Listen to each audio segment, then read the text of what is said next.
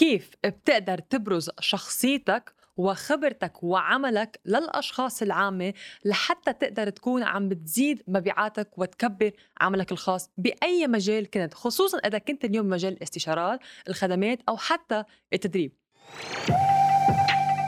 أهلا وسهلا فيكم بأسرار التسويق، البودكاست المفضل لرواد الأعمال، المسوقين، المدربين والمستشارين. معكم سارة الرفاعي، من موظفة سابقة إلى صاحبة شركتين بعالم التسويق الإلكتروني والتدريب. يلا استعدوا لنفتح أسرار التسويق سوا وننقل عملكم إلى آفاق جديدة.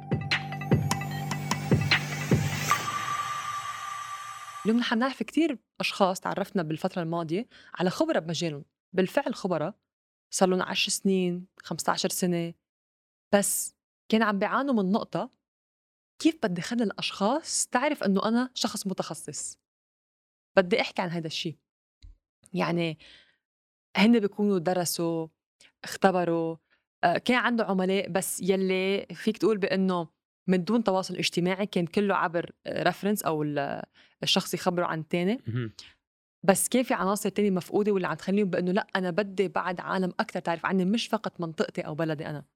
فاليوم رح أذكر 5 نقاط نحكي عليها بأنه كيف الواحد فيه يبرز اليوم شخصيته، كيف واحد يبين حاله بأنه أنا خبير بهالمجال، وهذا الشيء اللي بخليه بالصف الأول من الأعمال أو بالمجال اللي هو موجود فيه أو ضمن النطاق اللي هو فيه، وبالتالي بيساعده على أنه يبرز أو يتميز على الأشخاص الآخرين. واحد من الأمثال نقدر نستخدمها إز أشرف. مزبوط. عشان معروف بمنطقة 20 سنة بالتدريب، 20 سنة بالتدريب، عشان بس معروف فلسطين. بس طلع واستخدم هذول النقاط اللي رح أذكرها، النقاط رح تذكريها إن شاء الله. فعلا literally exploded his business. صح. يعني هذا الشيء اللي ساعد بأنه كيف هو أو حتى غيره تعرفنا عليهم بأنه ضلوا أول شيء مستمرين بالمجال وينعرفوا. أي أحسنتي، هاي هاي الكلمة الشغلة. اللي قلتيها، مستمرين. صح. يعني هو من بعد 20 سنة معروف على أرض الواقع، ولكن مش بمنصات التواصل الاجتماعي. عنا أول نقطة واللي هي طبعا التخصص، بأنه اليوم لحتى تبين أنك خبير بشيء معين بدك أنت تتخصص بمكانة معينة. يعني اليوم أنا فيني أقول أني بمجال التسويق، بس تسويق عالم واسع. صح. يعني في عدة، خلينا نقول، أغصان أو أجزاء بالتسويق. فهل بمارس التسويق للكل، للجميع، لجميع الأشخاص، لأي نوع بزنس، لأي نوع فئة. تخصصنا فعلا مع المستشارين والمدربين يطلقون مالتهم الأونلاين بزنس. مثال آخر، نحن لما أسسنا شركة تسويقية نحن مخصصين فقط للمجال الطبي. صح. يعني ثابت أول عميل يلي أخذناه كان طبيب أسنان، وبعدين ضلينا مجال الطبي، فكان تسويق للمجال الطبي فقط. واليوم في مثلا أشخاص بتساعد تسويق لإن كان تجارة إلكترونية، في تسويق لمحلات يمكن مطاعم مثلا، في تسويق لمراكز أو عيادات طبية كمان. ففي مختلف أنواع التسويق. كل ما تتخصص كل ما أحسن، كل ما تخصص واحد ونفس الوقت كل ما أسهل. ليش؟ because عندك قوالب جاهزة تكون. يعني مثلا for example إحنا ذكر مشينا as an agency يعني medical niche، عشان عندنا كلها قوالب جاهزة، كلها يشابهن، بس نغير نعمل شوية تويك وذس. يعني هون لما إذا أنا عندي مثلا أروج مثلا إيكام، بعدين وراها مثلا عدة أشياء بتصير بدك تخلق عدة بروسس، عدة عمليات، واللي بيؤدي بأنه أنت كصاحب بزنس عم تتعب، وإذا عندك فريق عمل كمان رح يدوخوا بكل شيء. صح. فالأسهل للشخص يفهم عليك أنت شو اللي بتقدم وأنت شو اللي عم تعمل. عندك هالهيكلية العمل فرضا، ويلي بتضلها تنعاد على الجميع، بس اللي بيختلف الأسلوب، الصيغة، الطريقة، والشخصية أكيد بنفسها، بس الهيكلية أو الخطوة أو المكونات نفسها. فعلا سكيل، يعني فعلا بدل ما يقدر ياخذ بس استوعب بس 10 أشخاص، لا أنا أقدر استوعب 100، بس كلها هيكلية نفسها تشبه ما نفسها. مزبوط. يعني اليوم التخصص بيلعب دور كتير كبير بأنه أنت بأي مجال، إذا أنت كنت مدرب بأي مجال، حتى على فكرة مجال الطب، بأنه في عندك أطباء بيكون طبيب عائلة، وفي عندك أطباء متخصصة طبيب القلب، طبيب عظم، طبيب عيون، يعني متخصص بكل شيء. ويعني مش إنه الطبيب بيعرف كل شيء وبحكم كل شيء وبيعمل عمليات كلها وجراحات كلها. ففي اختصاصات يعني فكل ما تخصصت كل ما هيدا الشيء على فكرة بيساهم بأنك تزيد الأجر أو تزيد ربحك المادي كمان، إنه أنت متخصص بهالمجال. نفس الوقت الأشخاص بتعرفك بأنه أنت بشو بالضبط متخصص، فيك تساعدني بحالتي أو لا، أنت عم توصل لهم إياها. النقطة الثانية واللي هو دايما بذكرها، خاصة كأشخاص موجودين بمجال التدريب، واللي هو التعلم بشكل مستمر. يعني ما تعتقد بأنه أنا اللي تعلمته من سنتين أو هيدا وقفت عليه وخلص. يعني دائما بحوثات، دائما قراءة كتاب دائما حتى مثلا انا دائما انصح الكوتشنج، يعني مثلا واحد واصل مرحله ليش ما اخذ ويا واحد كوتش مثلا هو واصل للمرحله انا اريدها، ماكو مشكله استثمر وياه وانا دائما انصح يعني you have to have a coach. صح. اي شغله كوتش باكس واي زد، صحيه، علاقات، whatever the more the better of course اذا تقدر يعني بس مثل ما انت قلتي تطور من نفسك دائما. هيدي هي، وهي الشغله لازم نكون منفتحين عليها، منفتحين على فكره انه دائما نحن نتعلم بشكل لا نهائي. مش غلط عم بتعلم، مش غلط عم بتطور، حتى لو كنت الافضل بمجالك، حتى لو كنت الافضل بالمركز اللي انت فيه، بس هو اصلا اللي وصلك لهالمركز هو يلي تعلمته يلي كنت منفتح عليه، فليه ما بتكمل هذا الشيء؟ حتى اكو مرات مثلا توني مثلا واصل مرحله واحد يقول اوف هذا صار له 45 سنه بالتدريب يعني حتى مرات من يتكلم يقول ماي كوتش، صح، المدرب الخاص فيه، المرشد الخاص فيه. انا لك وات اكو بعد واحد اعلى صح. يعني هيدي هي بانه ما في حدا بيعرف كل شيء، ومش غلط بانه ما نكون عم نتعلم، ومن الطبيعي اصلا نتعلم، خصوصا يعني اليوم كل شيء عم بيتطور ويتغير دائما، ما في شيء انه ثابت خلص وقفت هاي هون ما بقى تتقدم.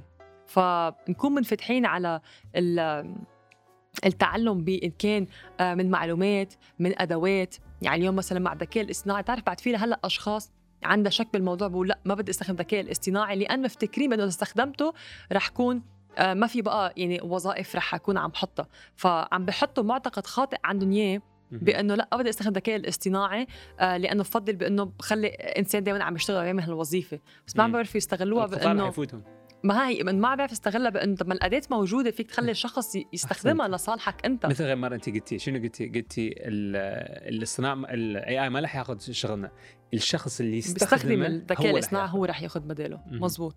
فالنقطة الثانية واللي هي إنه تكون عم تعلم دائما باستمرار، حتى لليوم نحن بقى نتعلم عنا إن كان مدربين أو المرشدين المنتورز يلي كل مرة نحن لما نتعلم شيء جديد، على فكرة سواء على المستوى المهني متعلق بالتسويق، سواء على المستوى الشخصي، أو سواء على المستوى حتى الريادة، نحن اليوم كرواد أعمال في دائما تغييرات بتصير بحياتنا، ومن الطبيعي بأنك تكون عم تعرف تتأقلم مع التغييرات اللي أنت عم بتصير فيها، وهذا كله جزء من العملية، فالطبيعي تكون عم تعلم باستمرار. النقطة الثالثة واللي هو طبعاً يلي بيساعدك بأنك تبين بأنك متخصص وتطلع يعني كلمتك لبرا وتوصل رسالتك، واللي هو صناعة المحتوى أكيد.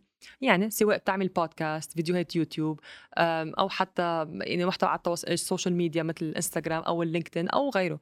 فطبعاً صناعة المحتوى هي ما فينا ننكر بأنه من أهم الأدوات المستخدمة اليوم، واللي بتعرف عنك واللي بتخلي أشخاص تعرف إنه أنت متخصص. وطبعاً من خلال استمراريتك بصناعة المحتوى أشخاص حتعرف عنك، وعملنا إحدى الحلقات ونحكينا عن استراتيجية صناعة المحتوى حتى تبني ثقة. يعني تشوفوها. imagine أنت واحد حطيت إعلان واحد طب علاماتك الصفحة، حتى إذا ماكو حتى إذا ما عندك متابعين هواي، بس أكو مثلا عدة بوست والبوست مالتك مرتب وthere's like يعني شلون نقول بين واحد في شيء لحتى أعرف عنه أكثر وفي مثلا content في مواضيع. عوفك من ما عنده فيوز او ماكو ما شيء، بس عنده مثلا اقل شيء 100 كونتنت او 100 بيسز اوف كونتنت. اوكي هذا الشخص فعلا متخصص، لا يحط وقت يعني ما بدك تعزمه على شيء فاضي. يعني انا دائما بصور كانه هالسيناريو بتصير بانه تخيل انت فتحت محل جديد وعم بتوزع لنقول هالبانفلت او الاعلانات مثلا البوستر او الورقه تاعه لنقول الناس اوكي اجت بس المحل فاضي. طب انه يعني عم بتوزع ودع تصرف فلوس، وقتك وفلوس exactly بس ما حدا اجى. سو انت بدك تحضر له البضاعه وتحضر له المحتوى من جوا، حتى اذا بدك تعمل اعلان يكون عم بلاقي. دائما انا دائما اقول ابدي اخلق محتوى and then بعدين وراها الاعلانات. مزبوط. النقطه الرابعه واللي هي يا اما تكون عم تحكي باحداث او انت تعمل حدث اونلاين خاص فيك، يعني سواء كان عم نحكي ويبينار، نحكي على ماستر كلاس، او انت تكون مدعو لتحكي بحدث يمكن حضوري على مسرح.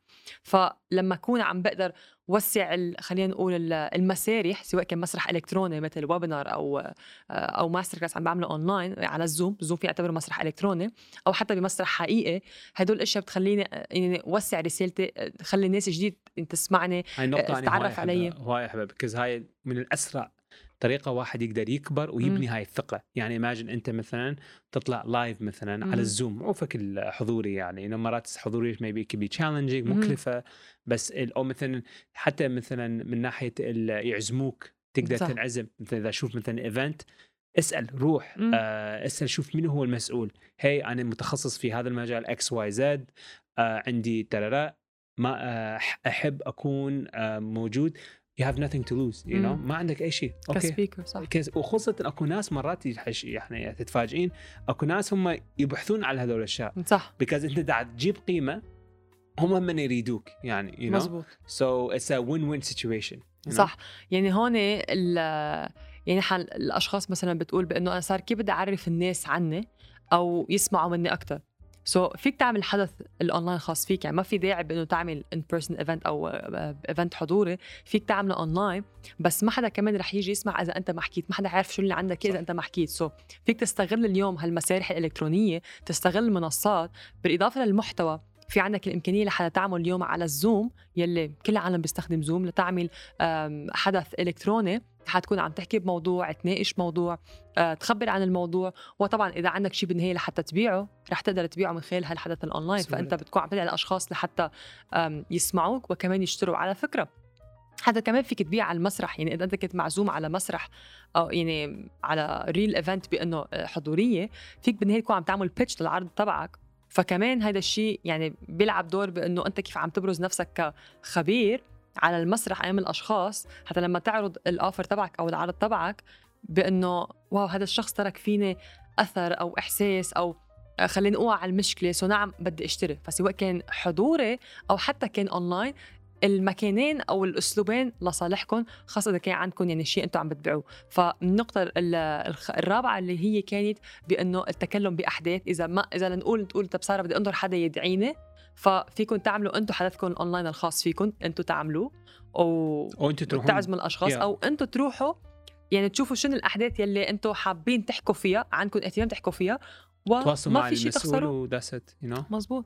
النقطة الخامسة والأخيرة واللي هي النتوركينج أو نسيت الكلمة نتورك ماركتينج مش نتورك ماركتينج بس إنه تتواصل مع الأشخاص يكون عندك نتورك يكون عندك علاقات علاقات الكلمة علاقات أو تواصل مع الأشخاص يكون عم تعرف من أشخاص يمكن موجودين بنفس مجالك أو حتى مش ضروري نفس مجالك من مجالات آخرين فيك تستفيد منهم يعني اليوم قدام تعرف على شخصيات بأنه منهم بالتسويق بس لما نحكي بتلاقي بأنه في نقاط متشابهة بتلاقي بأنه واو هالشخص بيشبهني أفكار بتكمل بعضها هذا الشخص بيعرف الشخص الثاني إذا كنت يمكن عم بتنبش على شيء قلتي في شيء هذا الشيء يشبهني من تشوف واحد يشبهك نفس المجال أو أي شيء يعني تتحمس oh my god هذا يفتهمني يعني you know يعني هذا الشيء جدا مهم and then وراها you can exchange audiences هو عنده جمهور أنا عندي جمهور boom we can do something وحتى together. لو حدا ما كان بمجالك ممكن كمان يفيدك من ناحية بأنه أنت يمكن عم تبحث على شيء أو على حدا يساعدك بنقطة ممكن هالشخص يكون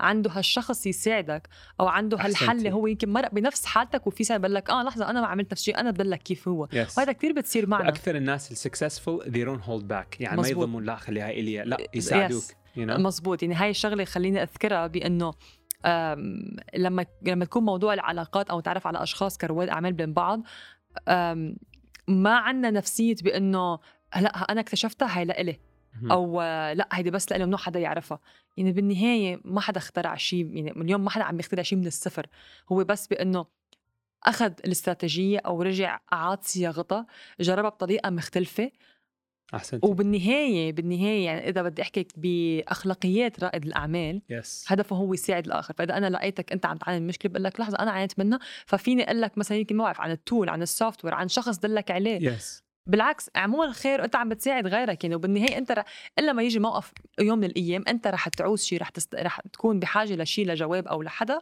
ورح تشوف كيف بيرد لك هذا الشيء فهدول هن كانت نقاط الخمسة اليوم يلي بتساعدكم على كيف تبينوا كأنتم متخصصين إن كان من نقاط الخمسة سواء من التواصل مع الآخرين أو العلاقات سواء من قيام الأحداث الخاصة فيكم أو حتكونوا مدعوين الأحداث الخاصة فيكم طبعا صناعة المحتوى على التواصل الاجتماعي أكيد تكونوا طبعا تختاروا المجال يلي أنتم موجودين فيه ومتخصصين فيه لحتى تعرفوا بأنه شخص يعرف أصلا أنه أنتم متخصصين فإذا أنتم ما اخترتوا الاختصاص مش يعني الاشخاص حتختار لكم اختصاص واحتمال تكون خطا صح يعني هن رح يحطوكم بانه هالشخص بيعمل هيك لحظه انا ما بعمل هذا الشيء شكرا لاستماعكم لاسرار التسويق ما تنسوا تتركوا تعليقكم على البرنامج لانه هيدا بيساعد على استمراريته شاركوا الحلقه مع رواد اعمال اخرين تعتقدوا انه ممكن يستفيدوا من خبرتنا ومعلوماتنا الى اللقاء المره القادمه من هلا لوقتها خليكم رائعين ومركزين على هدفكم